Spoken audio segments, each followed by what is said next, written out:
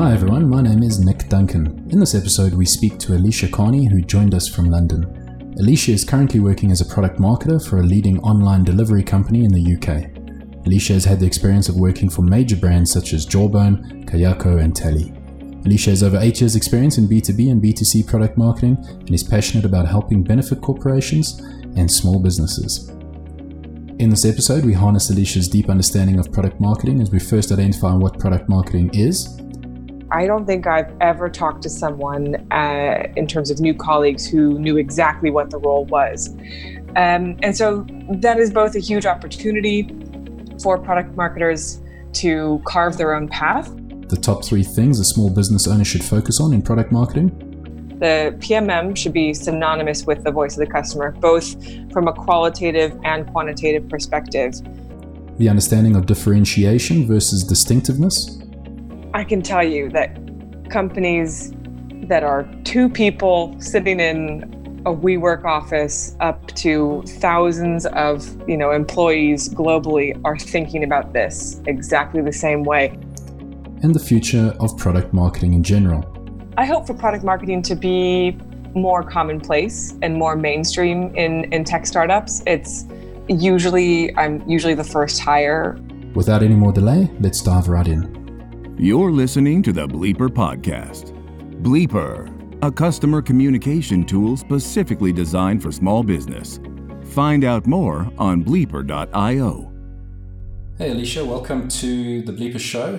We're really excited to have you on board today because we're kind of knee deep in product marketing ourselves at the moment. So we'd probably be taking on some of the advice that you have to give. And maybe you can just start off by saying, who you are and tell us a little bit about your career and how you managed to find yourself in a product marketing role. Sure. First of all, thank you for having me. My name is Alicia. I'm originally from San Francisco. I was born and raised in the Bay Area. And I actually got a degree in ecotourism. And then by kind of consequence of living in San Francisco, fell into startups and kind of started working my way up from marketing roles. Mm-hmm. And I kind of happened to fall into the area of early stage bootstrap startups. And so it was kind of lucky. I learned how to build marketing teams from the ground up with no budget.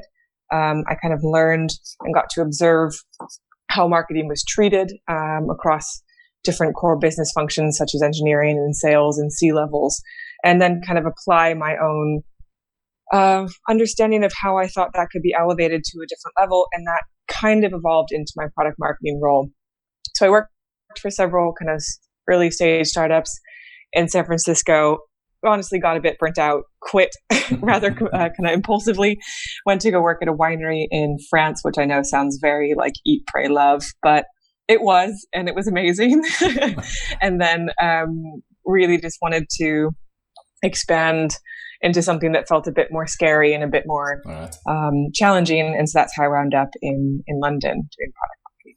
Well, that sounds like a really amazing story. Okay.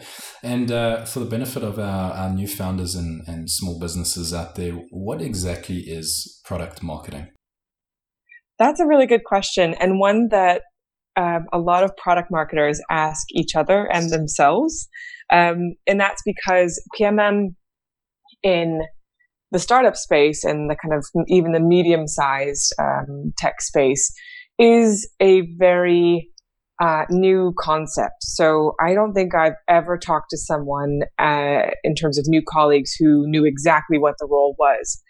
And so that is both a huge opportunity for product marketers to carve their own path, but also a huge opportunity or a huge risk, I should say, to kind of be misunderstood or be kind of reduced to menial work. So what PMM should be for small businesses is the glue that kind of brings these disparate stakeholders together.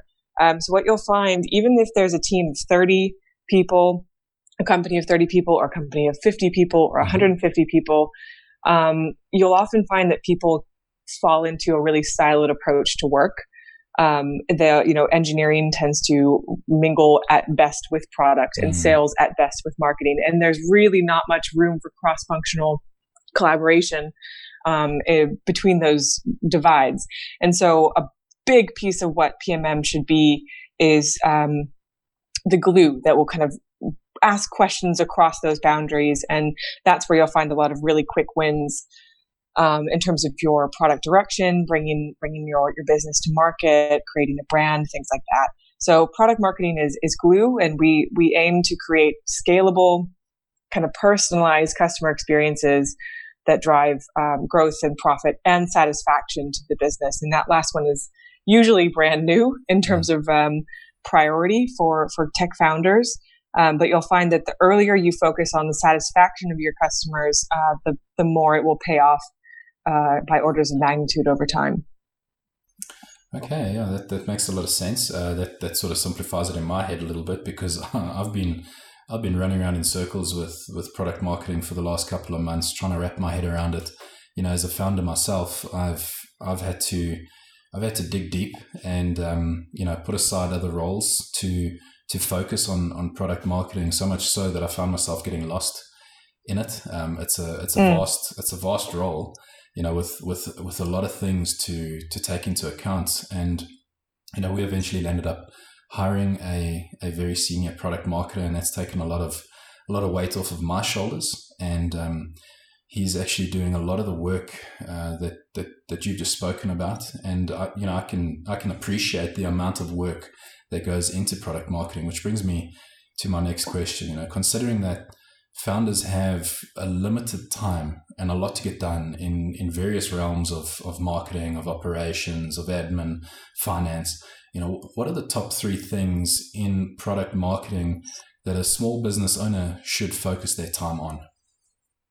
That's a really good question, and kind of goes back to my original point that it's very easy for product marketing to get pushed into a corner of admin or operations, and it's really a waste.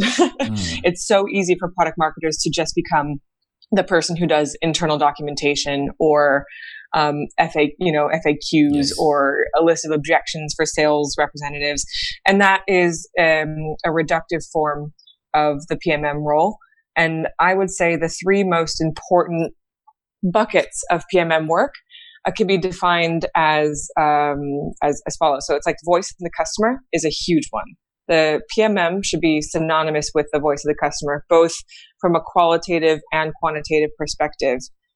Usually, if a company is thinking about incorporating their customers' feedback into their product roadmap, into their value messaging, into their brand, it's usually skews more towards one or the other, quant or qualitative, but it's really like the complement of both that will help a PMM to be indistinguishable with that customer in strategic conversations, or just really any conversation. Sometimes I found that the most important projects that I've worked on have come from just owning that feedback, whether that's customer interviews or a survey that I've run, market research, user research, things like that. And having that knowledge, and then, sitting together at lunch with the VP of engineering, and you happen to talk about, I don't know about if this is just me, but every company I've worked for, we've talked about the weirdest stuff at lunch. It's just, but that's a really good time to kind of represent the customer in a more informal way and just get people thinking about problems differently. So the first is voice of the customer. The second is go to market. And that's the both strategy and kind of execution of think, feel, do. So a PMM is on the hook for impacting what the customer thinks and feels about the product, what actions they take in terms of adoption, and how are you going to reach those customers in terms of just knowing that it exists. It's kind of, this might be contentious for product focused people, but it's a bit of a fallacy that if you build it, they will come. Very much. And so. I think that, and that story is told so often in like Wired articles and TechCrunch articles about this unicorn growth from building the right tool that has high product market fit. And I'm not saying it's not possible. Of course it's possible, but it's not likely. Yes. And I think tech founders will benefit most from not abandoning that dream, but being more pragmatic about how they can make it happen. And I think a really strong go-to-market strategy is the key to do that. Third and last, in terms of the three things that product marketing can focus on in the early stages, is going to be that kind of overall life cycle, the product education and the payoff to build a really thoughtful or well thought through life cycle of that customer. So what's the landing page content from when they first find you? If you have a B2B product or even some consumer products as well, what's that onboarding experience going to look like? What is the immediate value that a customer needs to realize within the first, 3 days or 3 hours? If a PMM can help the customer to realize the value of the product, that is going to make them invaluable to the company overall. Okay, great. And where do you see the future of product marketing going? I hope for product marketing to be more commonplace and more mainstream in tech startups. I'm usually the first hire or the second hire, and we tend to be few and far between in the tech space. And I think founders would benefit from prioritizing that hire early on. I think there is, PMM product marketing does exist and has existed for decades in the more enterprise space, like the Microsofts, all those old giants of Silicon Valley that I tried so hard to get away from. They have had PMM roles for a long time, but the more I've interacted with product marketers from Google and Facebook and the likes, I find that we actually do a bit of different work where for early stage small businesses and small startups, you have to have that scrappiness and that kind of eagerness to do everything. And so and that's why SMBs are my passion. And so I'm hoping in the future the more modern interpretation of product marketing will be commonplace. So it's not just an old kind of relic of the clunky-ish. Oh, sorry, that's probably rude, but like the more enterprise giants of Silicon Valley. Everyone has their own strengths, but.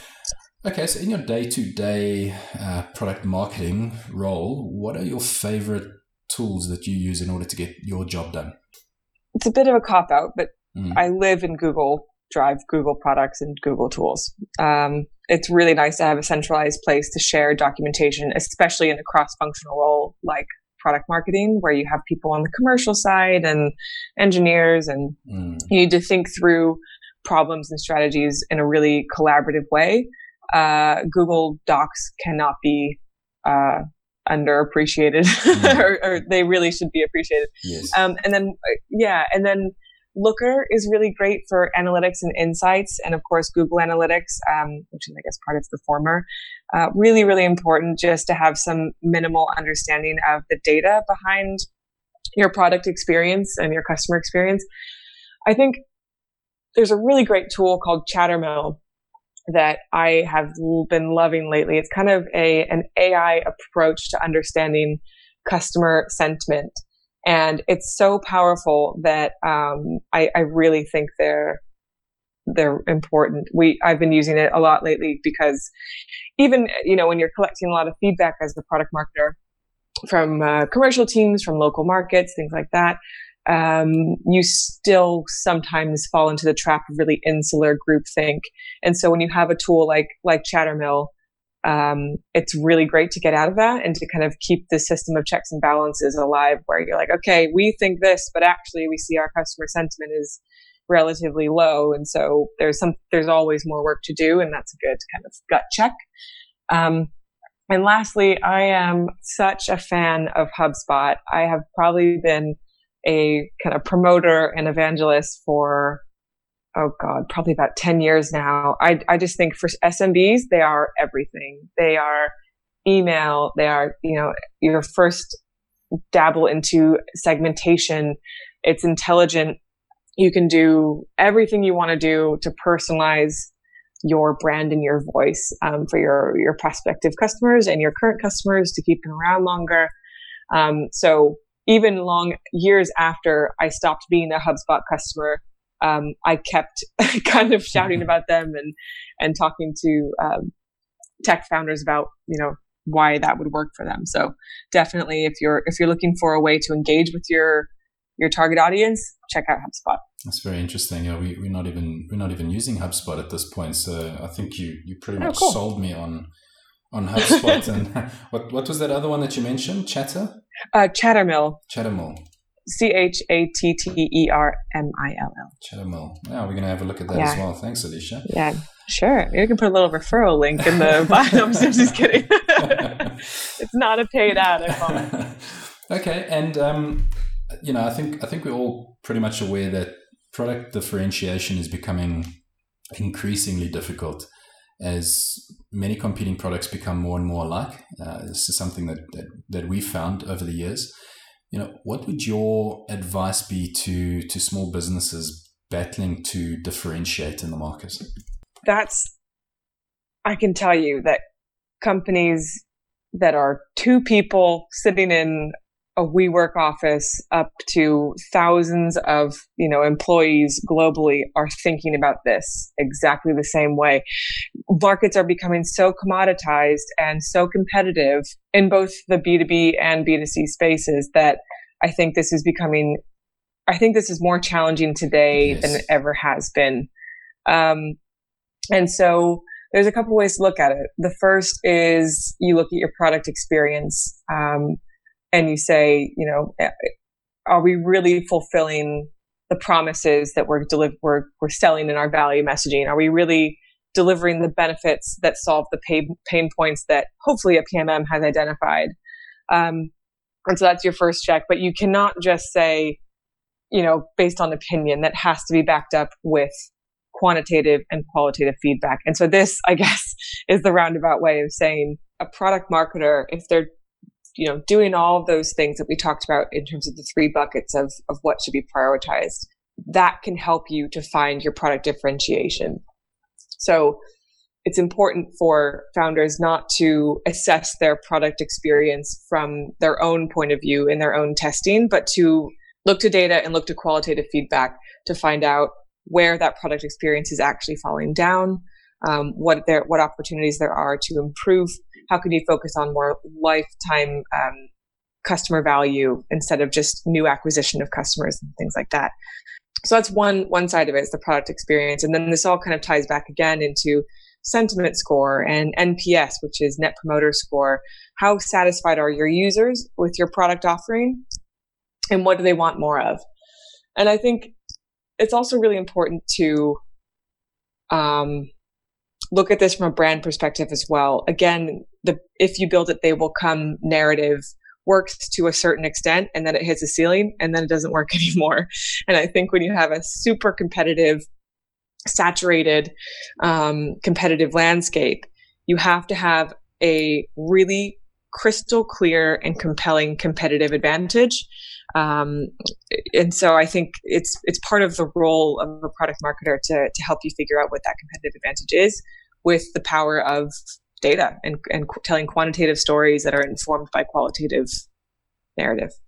I'm with you, and just based on my limited understanding of this field, a couple of books that I've read, a lot of the commentary in those books is, it gets to a point where differentiation becomes so incredibly difficult. And I think this is more in the B2C market, but differentiation becomes so incredibly difficult that they start looking at distinctiveness rather than actual product differentiation, which brings me to my next question. In terms of branding a product, let's say a B2B product, what are your thoughts on distinctiveness and building distinctive assets? Do you feel that they really pay off at the end of the day?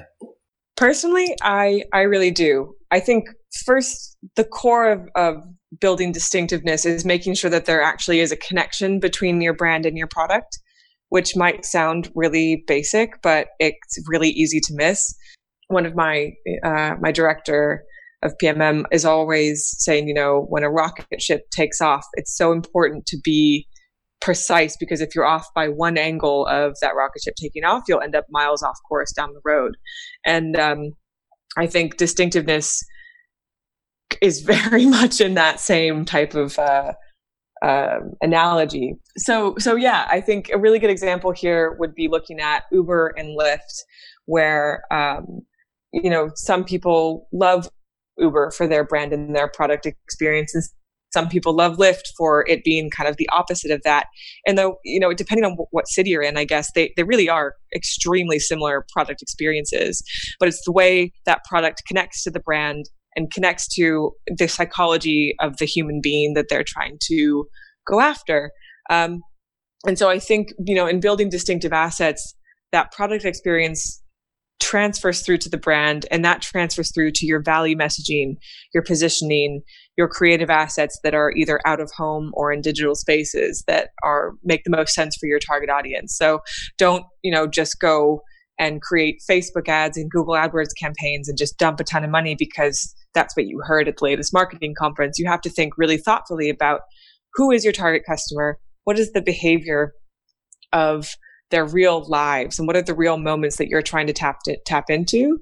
And I think the distinctiveness of your brand will shine when you're actually targeting the right customer with the right message at the right time.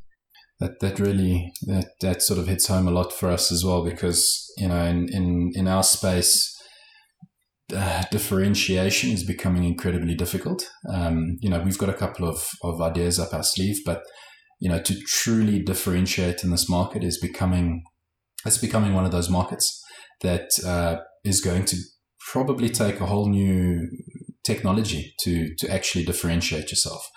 And, it's getting to the point where distinctiveness is becoming the thing that is being used. Like you said, it kind of needs to link back to the psychology of the person and how it makes sense to that individual or that persona. And, that's really where we are at the moment, is we're trying to figure out who our personas are and what makes them tick, and try be something to them that makes sense to them in a way that adds a lot of value. And it's not easy. It really isn't easy. And, let's just assume that we got all of that right, and we figured out our personas, and we figured out who we should be targeting and what our positioning is. If we have all of that right, what do you think the top advertising channels are that should produce the best return on investment in general for B2B? For B2B, yeah, I was going to say this really depends on, B2B, B2C is a multi-sided marketplace. Where are we trying to focus on in the life cycle? Is this account-based marketing where you have a list of 10 or 20 or 30 accounts that you want to go after, and that can build, 80% of your potential GMV? So it's kind of a difficult question to answer. And so I'm kind of hesitant to give any advice because I don't want B2B founders. But it really depends. It depends on your vertical. It depends on your target customer. On the quality of your ads, I suppose, as well. Yep, totally. I think the most important thing is don't think, these channels are really hot right now, so I'm going to double down on performance marketing. Maybe that just completely doesn't make sense. So I think instead think about, do I understand the key moments and behaviors that influence awareness, consideration, and conversion, as well as retention and evangelism and that kind of promoter aspect of NPS. So what channels, and don't focus on, I need a strategy for social media channels or this, I read somewhere is going to be the most profitable investment in terms of marketing spend. I think that is almost looking at the question in a backwards way. Mm-hmm. I think the channels or tools that you have at your disposal should directly be a result of understanding the key moments of the life cycle in terms of what you're trying to influence. So again, as you said, personas are really important because you need to build that real understanding of who you're talking to on a human level. I think I went to a marketing conference several years ago in San Francisco where a guy got up on stage and said, you would get hired by these big tech companies to come in and help kind of consult on advertising. And he would say, they say, it's so difficult because my target customer, they're doctors and they're, these really technical professionals. So, we don't know where to contact them. He's like, you don't think that a doctor, wakes up and before they get out of bed, they check Facebook? Like, you have to think about what actual moments are they as human beings, yes, potentially engaging with your brand and your voice. And so, I could probably give you the standard laundry list of advertising channels, whether that's out of home, but it's very difficult to measure ROI on out of home. The retargeting campaigns. I think retargeting campaigns are pretty good because you already know that they have clicked through to your domain, and that seems like an easy first step to targeting someone. But I would never say everyone should go out to create their first retargeting campaign and creative assets and things like that. The first step is building a very clear understanding of the life cycle, the persona of your target customer, and then figuring out where are the moments and the behaviors that you need to influence awareness, consideration, and conversion. So there's literally no shortcuts in this, and that's what I found. In product marketing, there's no shortcuts. It's you have to do your homework, you have to sit down, you have to figure this out, you have to interview customers or potential customers, and you have to do you pretty much have to get your hands dirty in sort of everything before you have a clear understanding of where you should be going. Absolutely. And I mean, this might be a little bit maybe pedantic, but like, I really believe that the tech companies and the startups who jump into it too quickly and just start doing kind of like a land grab for seeing, throwing spaghetti at the wall and seeing what sticks, I think that is a huge missed opportunity. And by taking a little bit more time to carve out an explicit understanding of your target customer, the life cycle around them, and then building your marketing strategy with that as the core nucleus of everything, that little bit of extra time, which really shouldn't be too much to have just scraped together like a really scrappy basic understanding that you can kind of inform over time and add quantitative and qualitative background and context over time. But that little bit of work really pays off because you could very well have an awesome product and be first to market and have huge, incredible success early on. But then when the market catches up to you, just like we were saying, it becomes really commoditized and super saturated and really competitive. If you don't have a key understanding of these things that are becoming increasingly more commonplace in the startup world, I know I said PMM is relatively unknown, but that is changing very quickly. And so I think you have a huge opportunity, and you don't necessarily have to listen to that advice, but I think you will always benefit from doing it. Alicia, thank you so much for all your insight and your advice. And, I think lastly, on a personal note, what does the future of Alicia look like? Where do you see yourself going in the next few years? Well, I mean, that's the exciting thing. I just never thought I'd end up in London a couple of years ago, and yet here I am.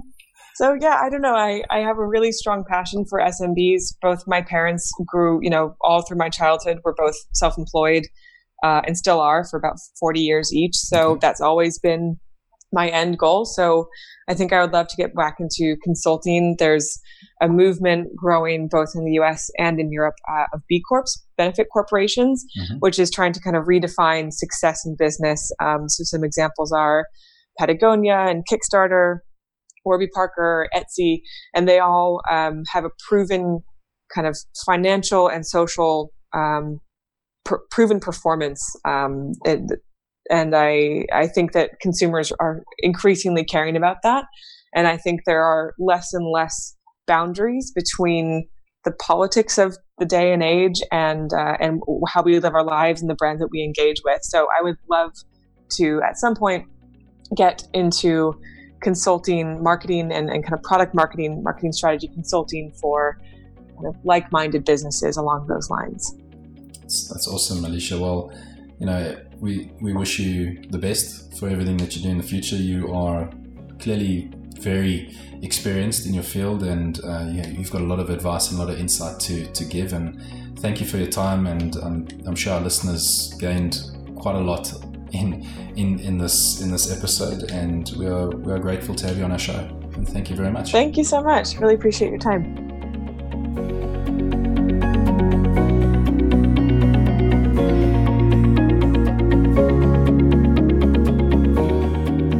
You've been listening to the Bleeper Podcast. Subscribe to our show on your favorite podcast software. For more information, please visit bleeper.io.